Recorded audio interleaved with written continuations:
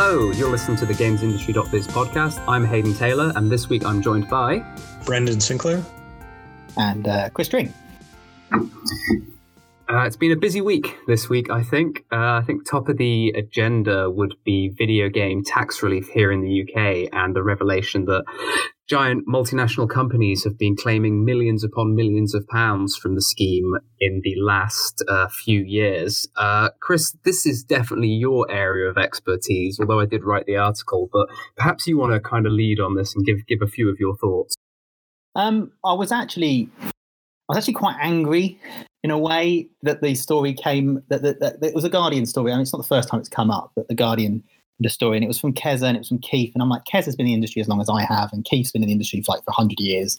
And they knew what happened to the UK scene. They know why tax relief is here. And although they didn't specifically attack it that aggressively in the article, it's worth doing a bit of a history lesson. The reason why I was angry is because at the moment the games industry is under attack, quite legitimately for some things, particularly loot boxes, but then also things like gaming addiction. And the UK, because of Brexit and all the MPs at the moment, everyone's angry with government, all the governments, all of the MPs. And when that's all finally dust is settled, all the government is like, oh, we've not been doing anything for 3 years. We need to start showing that we're doing something. And I fear the UK games industry is going to come under some form of spotlight when that happens. And, you know, the worst thing they could do is take away the tax relief. But the reason why that's bad is back in the sort of dawn of not even the dawn of the UK games industry, but in the 90s, there was this period of time when you had all these, and early noughties, you had all these great UK game developers making big games like Wipeout and GoldenEye and Tomb Raider being probably the most famous. And they were published mostly by UK companies like Virgin and Eidos amongst those companies. Now, Virgin and Eidos, they got into trouble. They made their mistakes. They either exited the industry or they went bust or they got bought out by other companies. And suddenly all these UK businesses, a lot of UK game developers were suddenly up for grabs, and people just started buying them, whether it was Microsoft or PlayStation or Sega, whoever. They all started investing in the UK scene. And the reason why this created a problem, apart from the fact, obviously, it's always nice if you're a UK person to have your companies owned by UK companies, but was that Canada started offering these really aggressive tax relief options. So these big multinational games companies, even though they owned UK studios, they went, we're going to start investing in Canada. I love doing the Best Place to Work Awards last year when the biggest UK company had about 500 staff and the biggest Canadian company took past 8,000. And it just sort of showed how the growth has been crazy in Canada. And the reason why that was a problem for the UK was because we had a brain drain situation where so much talent left the UK and just went to Canada.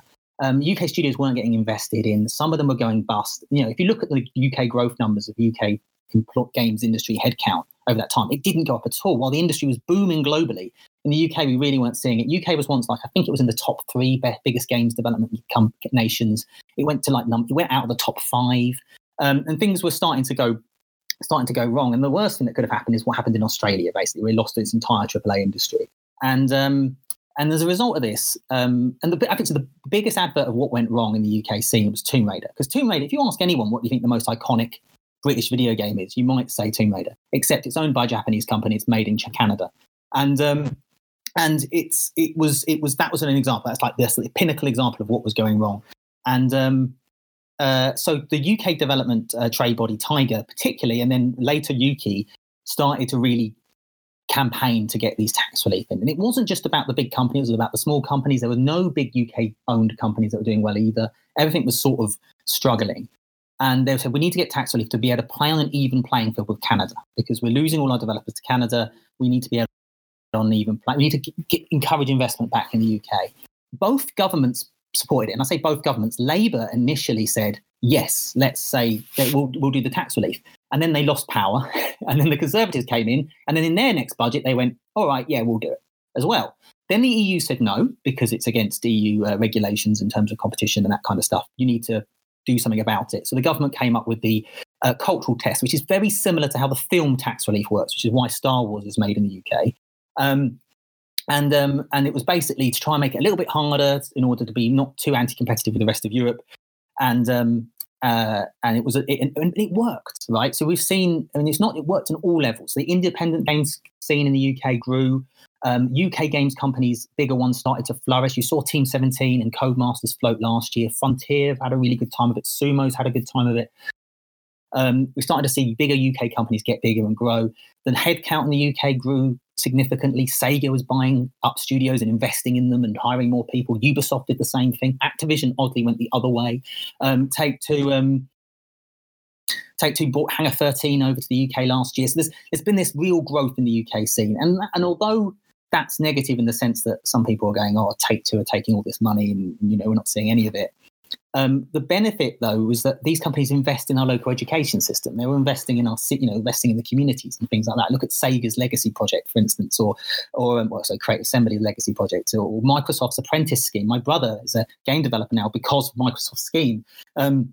And trying to help education. So it had a real big benefit upon the UK on every level. And it's actually the one, and with Brexit about to happen, it's the one thing that I can say I'm slightly proud of in the UK at the moment is our development scene is doing so well. So when I see articles and people on Twitter and stuff questioning why it's happening and why it's there and how it helps big companies and it's damaging, I sit there and think that it's a few short memories going on here, because it wasn't that long ago that we were talking about the UK dev scene dying.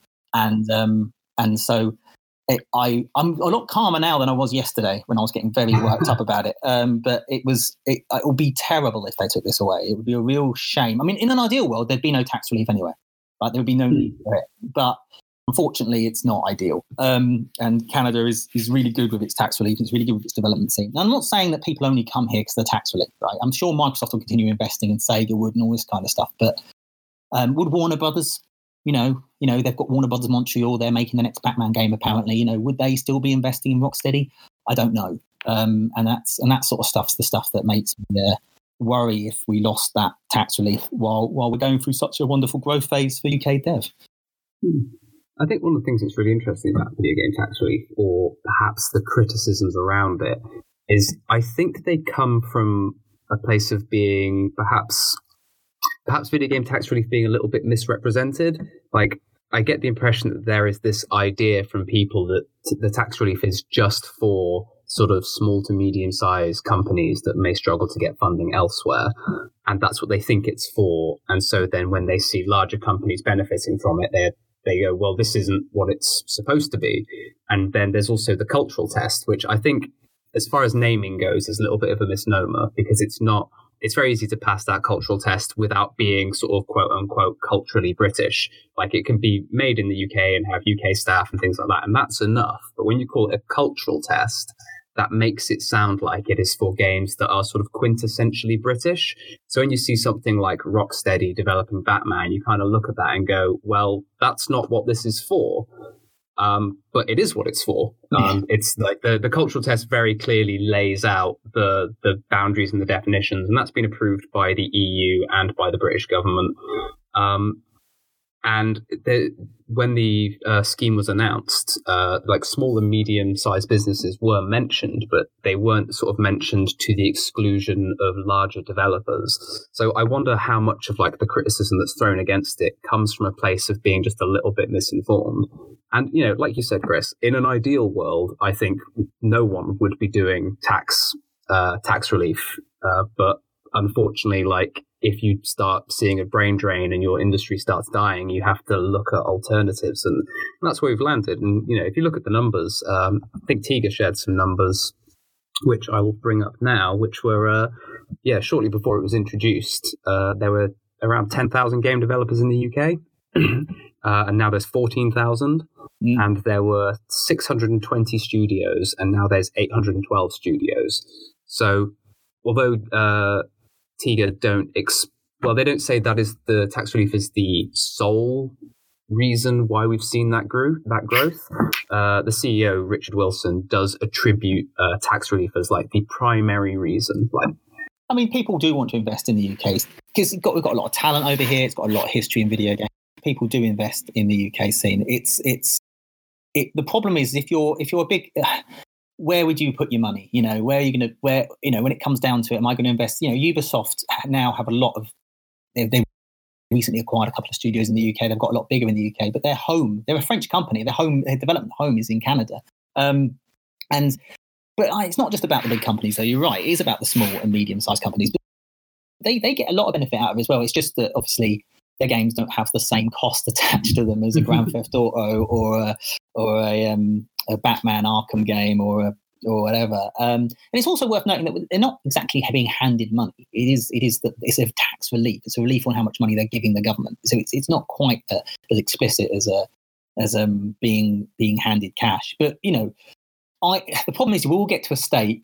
Other EU countries are looking to introduce tax relief as well, and I think we'll get to a point where everyone's doing it, and so really we're all just offering tax relief just to create a zero-sum game in a way, and that would and that's a bit rubbish, but it's the state of things, and it's really, and over time, if we once more talent that come through, the better our schools are treating the games industry as a thing. Maybe we don't need the tax relief as much, because you're right. Tax relief is a tick in a column, right? If you are Take-Two and you're going, should we open a studio in Brighton? Brighton's a great place, got loads of great development talent. They don't really have any AAA studios anymore, and they used to have loads. They have a lot of talent over there. So, they should launch. There are probably some people we can recruit. We should launch in there. Oh, and we get tax relief. It's a tick in the column.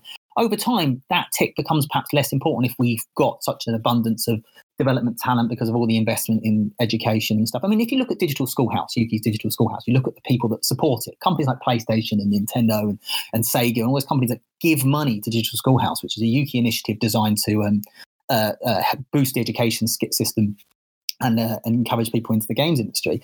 They're all foreign games companies, right? Supporting our education system. So they do have extra benefits supporting those big companies outside of just how much money they end up giving back to HMRC. Did you have anything to add on this, Brendan? I mean, you're based in Canada, right? So I don't know if this is you're the enemy, Brendan. Yeah, you're the reason we have to do this. I'm being conspicuously quiet over here, and at the risk of being a walking stereotype, I'm sorry that we decimated your industry. It is. I mean, the point is the UK industry is going through a bit of a great phase. It has done, and you know what? I always thought it was funny when I used to go to the Canada. I remember when I went to FIFA, and it was a long time ago, and I went to see the latest FIFA game being made, which I always think is crazy. Canada hates football. That's why FIFA's made. And I went there, and the head of every single department was British. Like, even Peter Moore was head of EA Sports at the time, and he's a Liverpudlian. And I just went, this is where the talent's gone. They've gone to EA Sports. And when I did the Tomb Raider interviews back in the day, and it was Daryl Gallagher and Rhianna Pratchett, I'm like, well, there's here they are. I thought it was quite fun, and it's a global industry. And it's and the Canada's still doing extremely well. And it's just a bit of competition is good. And we're seeing Playground opening a new studio as well. That's Microsoft money that's allowing that to happen, and the Sega's rapid expansion. I just hope that this isn't whipping up a sort of anger against tax relief in video games in general, because it's really been hopefully it's been a good thing. Hopefully the government sees the thing. It's a little strange to me too, just because I wonder what people expected from these tax relief programs. Like, oh, the biggest companies are benefiting the most from them. Like that's kind of the point. I think this wasn't I think designed and sold to people as this is how we support the arts in the UK or anything. It's like, no, this is to attract big businesses to invest a lot of money into our market and build their games and their studios here instead of somewhere else. So it's a little surprising to see now that we find out that that's happening, that people are getting upset. And I wonder if part of it is sort of an offshoot of things like the reports recently about Rockstar Games not paying any taxes for so long because they've got these, complicated corporate structures, which basically amount to tax evasion schemes. I mean, it's also like to point out that when we get to awards season and Game of Thrones picks up loads, and we go, that's a British made thing. And, and Star Wars does really well. It's great watching British films do really well. And even in the UK, when we see Batman Arkham Knight and all that kind of stuff, and Sea of Thieves. I was like, oh, isn't it wonderful to see all that? And it's back then it's all it's proud Britain, right? And then later on it turns out that in order to achieve that there was some tax incentives introduced. Suddenly it's, oh, hang on, where's my tax dollars? Where's my tax money going? But yeah, it's all how you spin it, isn't it? Yeah, it's also worth remembering that like there are lots of very small studios which probably would really struggle to keep the lights on without this tax incentive. And I think that's generally like a good thing that these small studios have an opportunity to try and get their game out in conditions that otherwise wouldn't be possible. So it's not, although I think these big companies have claimed the most in terms of actual like amounts of money claimed. Overwhelmingly, the claimants of tax relief are like smaller studios, but they just get a lot less money for it. They also get money in advance. There are these companies, banks, and stuff like that actually advance studios money on the knowledge that they're going to get the tax relief. So it actually helps with the investment as well.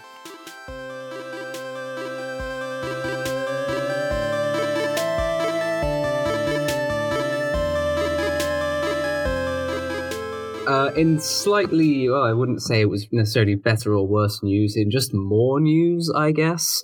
Monument Valley developer Us2 Games has been accused of union busting after allegedly fired a key programmer over his union activity. A programmer called Austin Kelmore, who was the key programmer on their new game, Assemble with Care, was reportedly let go after inviting fellow members of Us2 Games to attend a union meeting, which are allegations that Us2 Games denies, saying that he's leaving the company for reasons unconnected to his membership of the trade union. It's all a little bit dicey, if I'm completely honest. It's hard to really know. Us2 are obviously denying it.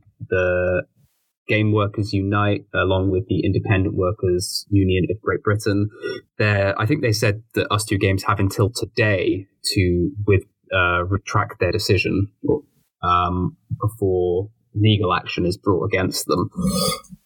I mean, Brendan, this feels like it's very much your wheelhouse. Do you have any thoughts on this?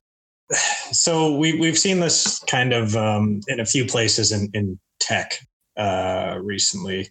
You've got like the Kickstarter union organizers. A couple of them were fired for what appeared to be, motivations related to like, hey, these people are organizing a union that the company does not want in any way, shape, or form.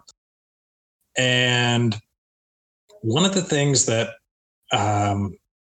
I keep coming back to here is just when I hear these stories, I think if I were an employer, I would actually want my employees to be unionized, because there's a responsibility you have as an employer to take care of the people who are working for you, who are, devoting their waking hours and so much of their career and, where they live and a huge chunk of their life to the success of your business. And as an employer, it's very, very difficult, I think, to actually live up to that responsibility on your own. You go around to ask all your employees, how are things? And you'll get answers, and some of them might be honest, but you can't really know that for sure, right? And it's nice, I think, to have a union there, this body that exists to represent those workers and advocate for them, to sort of take that responsibility of ownership partly off your shoulders as the boss. And like, I understand, like, this is in large part why I'm not running my own company. Because I think that, yes, there are these huge obligations and responsibilities that come with it that you really, have like a moral obligation to live up to. And there's something there's a story Rebecca did on Sauropod Studios recently, a Montreal studio that that went into bankruptcy. We thought for weeks that they had just shut down because their former employees had told us that, and the studio was not telling us any differently in our attempts to contact them. But the former employees that Rebecca talked to, a couple of the women had talked about a sexist workplace culture and how they're being talked over in meetings and having, guys bring up the same points later on and then having everyone just say, yes, those, we agree with that. That's a great idea. And the owners took exception to that in their statement that they released. And it seemed to really surprise and hurt them, the idea that there was sexism in their workplace. And I'll take them at their word there and say like they were sort of unaware of this and genuinely did not expect to see that. But they said something like, any kind of reports that went through our HR people were very quickly dealt with. And that's the sort of thing that, like, even just the description, like being talked over in a meeting or having your ideas kind of co-opted and received better.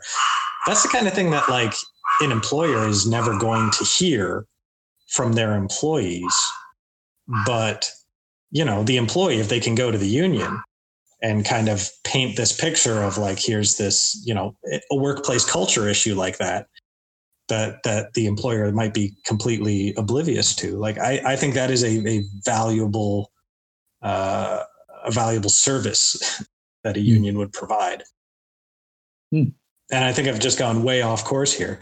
Because that's what I do. But like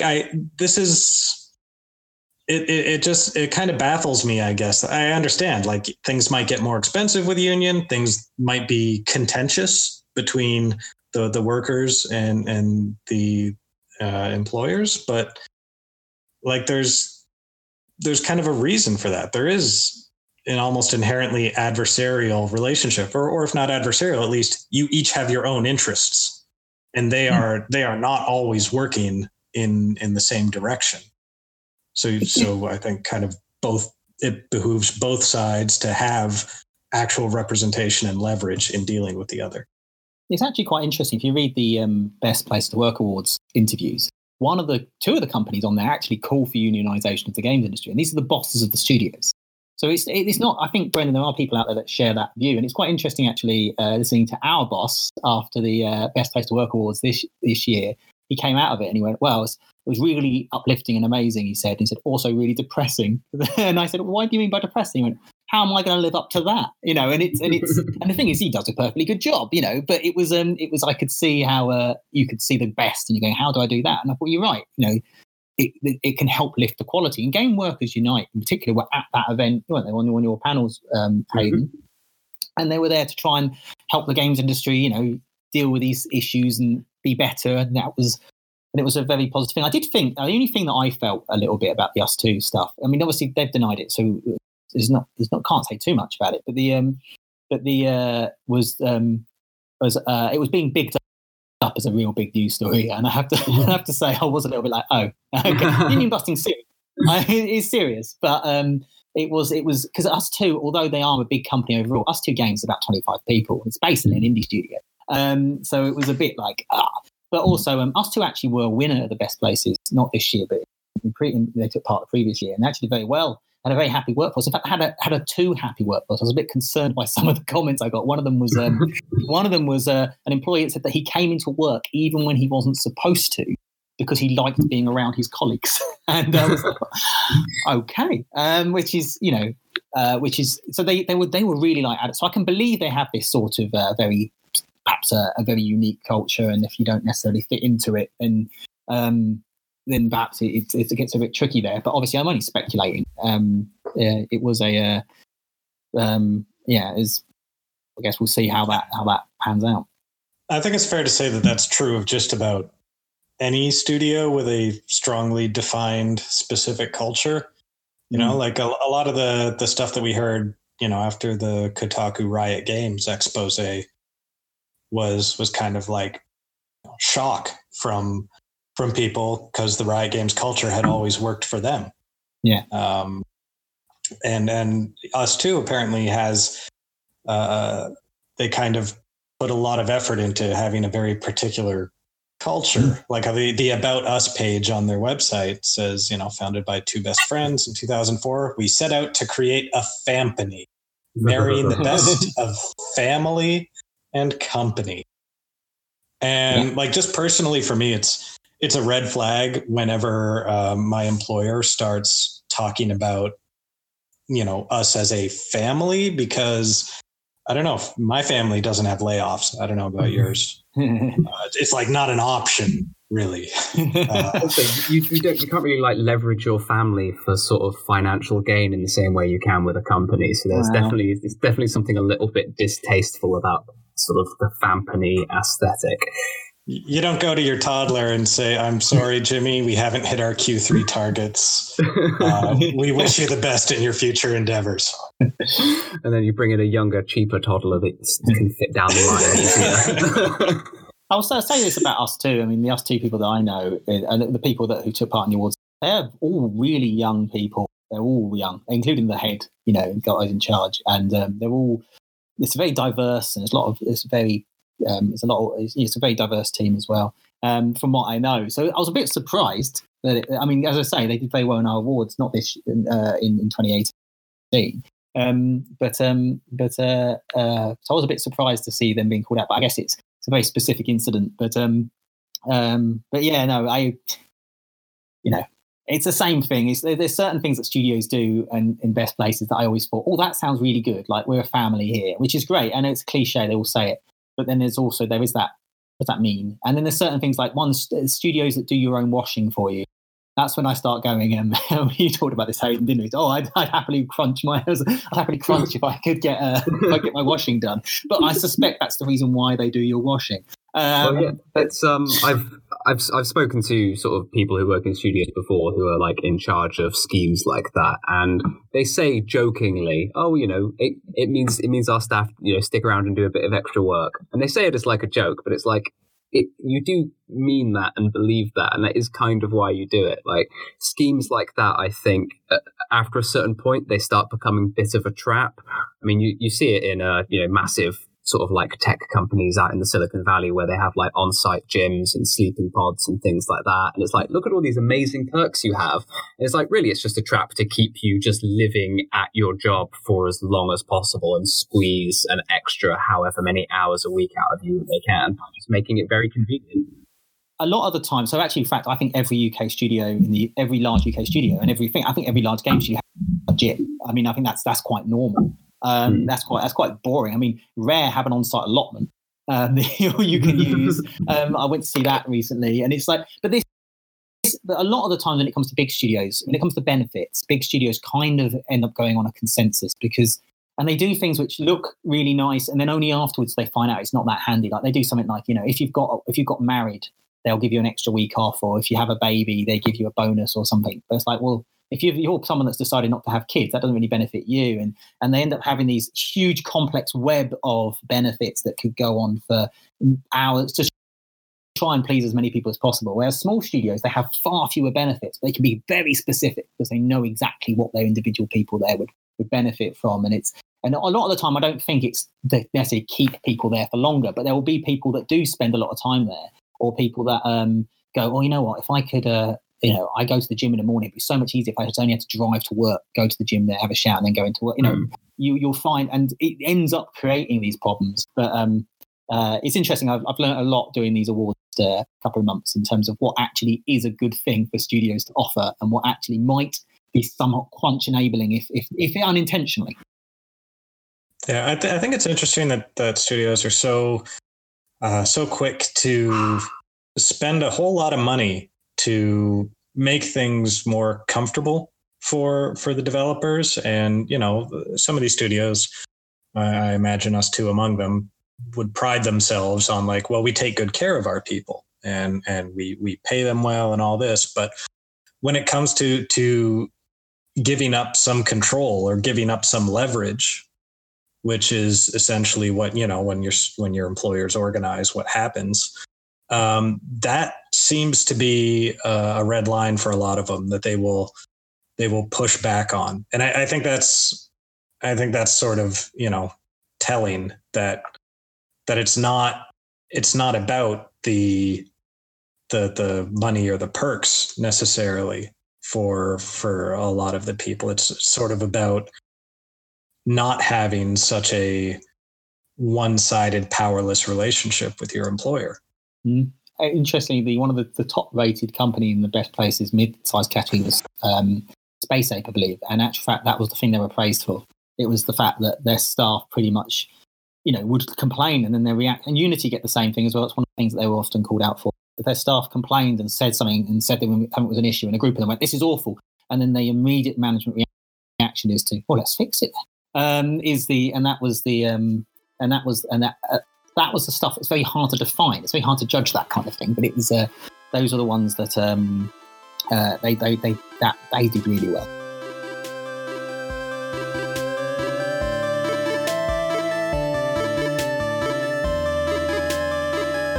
Okay, so I guess closing up now for this episode, we should probably discuss PlayStation Now and the cut in price that it's received, along with adding some limited marquee games. On the surface, I think they've reduced the monthly cost from $20 to $10 in the US, and slightly less generous reduction from £13 down to £9 in the UK. But it essentially just looks like it's Sony trying to play catch up with Microsoft on Game Pass, with their own sort of fairly limited option. Does anybody have any sort of particular thoughts on, do we think this is really all that effective? Do you think it's Sony just trying to make sure that it doesn't look too left behind? Or do you think this represents a actual kind of shift in strategy from Sony? Okay, I think it's absolutely hilarious that you're talking about PlayStation Now playing catch up with Microsoft because Project xCloud hasn't even started its testing, and PlayStation Now has been around for 6 years. PlayStation Now is the biggest stream. It's the biggest. PlayStation Now is the biggest streaming service in video games today. It's number one. Yeah. I look very stupid, don't I? No. This is. I think what you were saying is kind of the general perception, which is stunning to me because, everyone the last year and a half has been streaming is the next big thing. It's not here yet. We're gonna make this speculative technology real, and Sony's just we've been doing it. We can stream on the PS3. And no one cares. No one cares. Do you think that's because the price is exorbitant? I mean, £20 a month is a lot of money, or $20 a month, sorry, is a lot of money. Whereas the Xbox Game Pass offering $10 a month, a huge library, all first-party games are on there, along with a bunch of other stuff. It just seems like a really attractive offering. And Microsoft did such a push for it when it first came out. It seemed like it was the hot new thing, whereas Sony PlayStation Now, it started out on the PS3, right? Which feels like an eon ago. So perhaps it's almost been out for so long that we all just kind of forgot about it. I know I did. It's not very good. I mean, that's the thing with PlayStation Now is it was mostly legacy titles. It was quite weak, and in fact, Xbox Game Pass wasn't very good until they added in the first party stuff, and that's when it boomed up, exploded into everyone got very excited about it because suddenly brand new games are on there, and the more new games Xbox added, the more valuable Xbox Game Pass becomes more valuable every time Microsoft releases a new game, which admittedly isn't very often. But the idea in the future is it will become more frequent. I was just delighted that PlayStation did something. I mean, I understand, and you can see it from the recent loss of Sean Layden and that sort of stuff, that the new restructure that was sort of started back in March 2018, and it hasn't gone entirely smoothly. I mean, it's you talk to anybody. I'm not saying it might still work its way out in the wash. There's still plenty of time left, but there was this wonderful, weird, broken system that PlayStation had, where Europe looked after itself, and America looked after itself, and Japan looked after itself, and it meant that everyone had to do deals with 3 different PlayStation departments, and it was all broken, and it was all a little bit it was all a bit, but it meant that UK did its own marketing campaign, France did its own marketing campaign. And I'm pretty sure Invisibles only existed because it was popular in Spain. But it was this, and that was the way PlayStation was, and it was a bit weird, and it didn't work as smoothly as Xbox might have done, but it kind of made PlayStation the biggest gaming brand in the world. And then they've sort of tried to do the best of both worlds by bringing it all, centralizing it in the US, but giving some power. And I just don't think that's working its way out. I think there's a lot of disagreements or things not quite panning out. And so all year it's been Xbox. And this is the reason why you were saying earlier, Xbox playing catch up. Well, Xbox, it feels like PlayStation's playing catch up, right? Xbox is the number, it's Xbox. They've released Xbox released 2 games this year, and that's it. None of them, and only one of them was a bit below average. I'd say they're probably both a bit below average. I thought Gears 5 was supposed to be good. Gears 5 is fine. I only read the reviews. I never played the game. I think the reviews are good. Sorry, I'll stop. Hang on, I want to get the Metacritic. But it was okay. They've not released a lot. They've not done a lot, but they've been good at talking about it. They've been talking about xCloud. They've been talking about Game Pass, talking about Project Scarlet.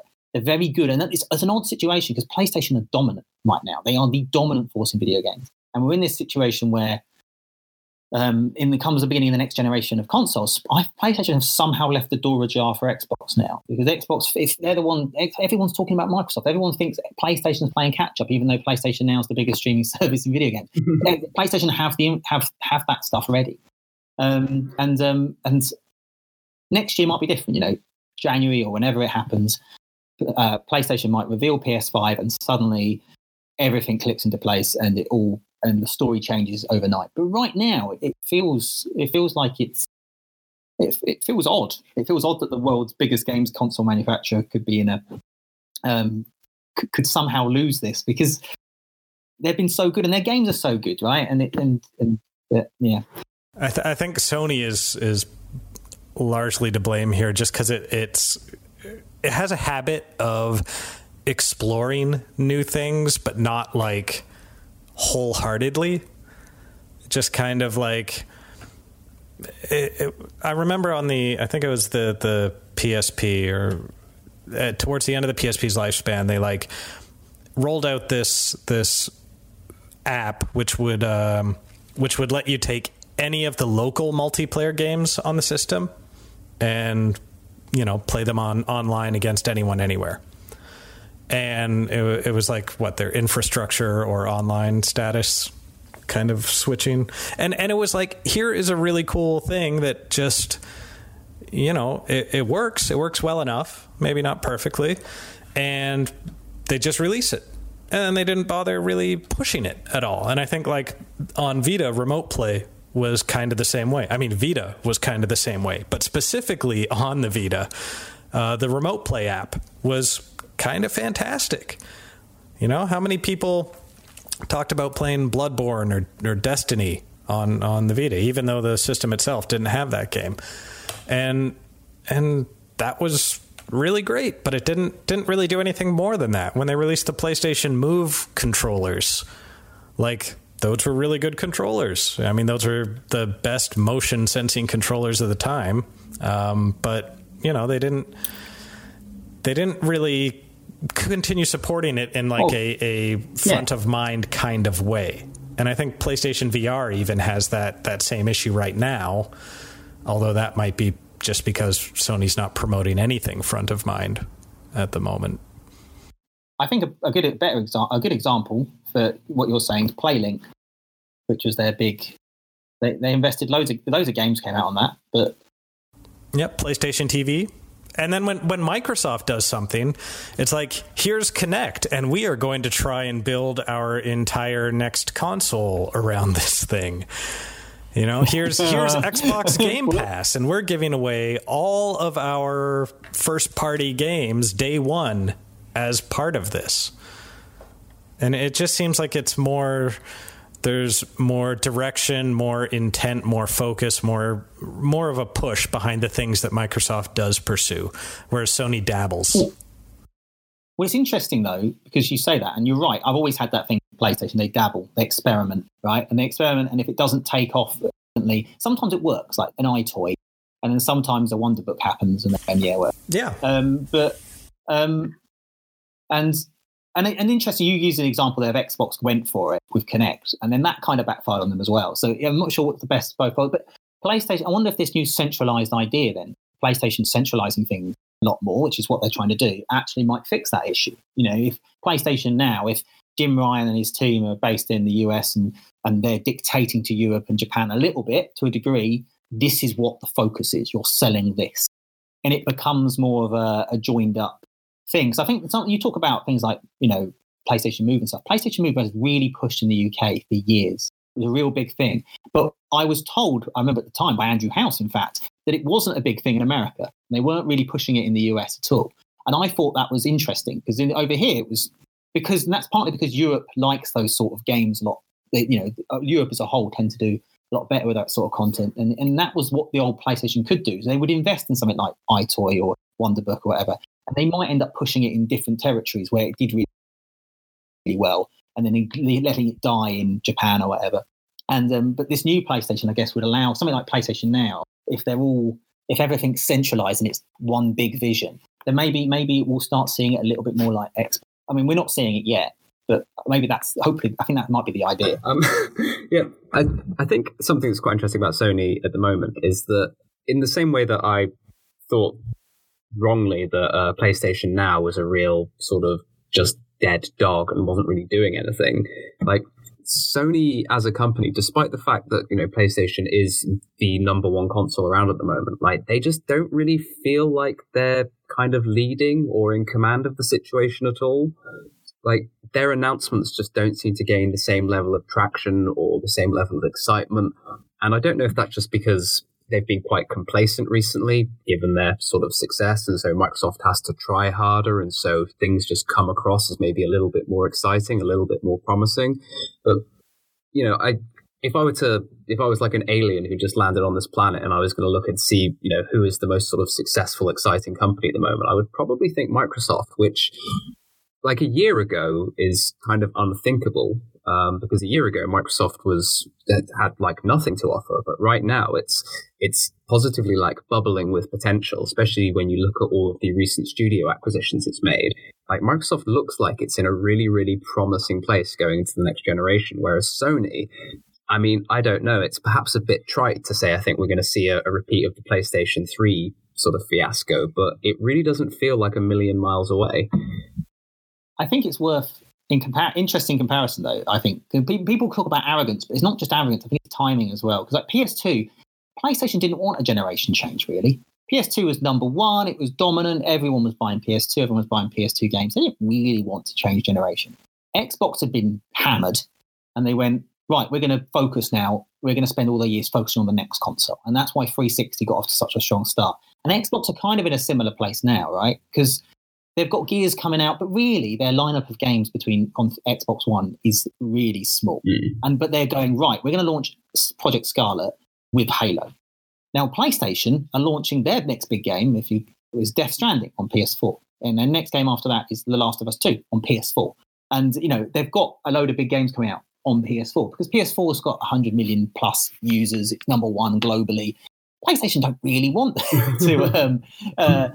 to start another console battle. They're making hay. Well, I say that their sales are slowing quite drastically this year, but it is and this is actually what I always find I was sitting there thinking, I've always thought this Christmas is quite quiet, but wouldn't it be great if next Christmas it was Xbox One and Halo and Switch Pro and Zelda, and wouldn't it be great if it's PlayStation 5 and actually, what are they going to launch with? And that's when I don't know. Most of their big developers have released games quite recently. So I was, maybe it's a Horizon Zero Dawn 2 or something. I couldn't necessarily. It wasn't an obvious thing, and I think it's partly because they're not necessarily in the spot Xbox are. Xbox can spend 2 years hyping up the next console, whereas PlayStation actually don't want to. They want people to keep buying PS4s. They want people buying Last of Us 2. They want people buying Death Stranding. They don't necessarily want everyone to just put down their controller and get excited for PS5. They also might remember that PlayStation 4 didn't launch with anything either, and that didn't seem to hurt its long-term success. No, it doesn't. It doesn't need it. I think PlayStation are less perhaps reliant on IP as well because they're big games this generation. Like a lot of them have been new IP, but they did have a Killzone, and let's not forget the AAA juggernaut Knack. That I think really helped them a great deal there. That was one of the weirdest things about last gen is that you look at Xbox One and it's like, here's Rise, Son of Rome, a brand new IP, and here's Sunset Overdrive just a couple months after launch, and here's Dead Rising 4, and it's like, okay, well, here's some big high profile exclusive stuff, and it did not help them at all. No, it's true. Well, I mean, yeah, it's interesting. I mean, I've got I've actually got the hardware day this year, and it's interesting because PlayStation 4, they're on about 300,000 console sales in the UK, which is actually 200,000 down on this time last year. So they're seeing a real sharp drop. We are ready for another generation console. Xbox One, they're down by about 100,000, onto 182,000 sales this year. So there's a big drop on in hardware sales. Switch obviously is up because this is the year of Nintendo really. But it's there is obviously clearly an appetite for new consoles, or at least a need for them from a console market perspective. Hardware sales are drastically falling, and this was the fear. I remember early doors when PS4 and Xbox One was flying out of the gate, and there was all these updates. It's faster selling than 360. It's faster selling than PS3. And then I kept saying to all the man, is this a real sharp rise followed by a real sharp fall? And the reassurance was, no, it's not going to be like that. But it might be a bit like that. And I do think the market is ready for something new to happen. Because I mean, if you look at the UK market, it's depressing. I mean, it's been a really poor year for game sales physically, but I also think digitally as well. Well, I don't want to end on such a down note. So unless somebody wants to say a quick joke to lighten things up, I think that's going to be how we're gonna close out the episode. Well, Fampany. Fampany, great Fampany. Fampany. Fantastic closing words. I think it's fine. It's going to be great. It's going to go really well. New consoles will be brilliant. The biggest PS4 launch, of course, is Medieval. I think everyone can agree on that in 2 weeks' time. I'm looking forward to that. Really, I genuinely am. I'm not even being sarcastic. I know it's not the biggest PS4 launch, but I'm really looking forward to it. I think it's going to. I do think it's going to do pretty well. It's got a real cult following, and I think it'll probably be able to find a newer, younger audience now, 20 years later. So I'm sure it will perform well for them. But there's barely any young games out. There's barely any games for children on PS4 coming out this year, and Xbox One, and there's plenty for Nintendo, of course. But on those two platforms, it's a bit unusual, really, for towards the end of a console cycle. You tend to see a lot more kids' games come out. It's a bit quiet this year. Anyway, I think that's all we've got time for this week. You can go back and listen to previous episodes of this podcast on all good podcasting apps, where you should consider subscribing or even leave us a review if you're feeling particularly generous.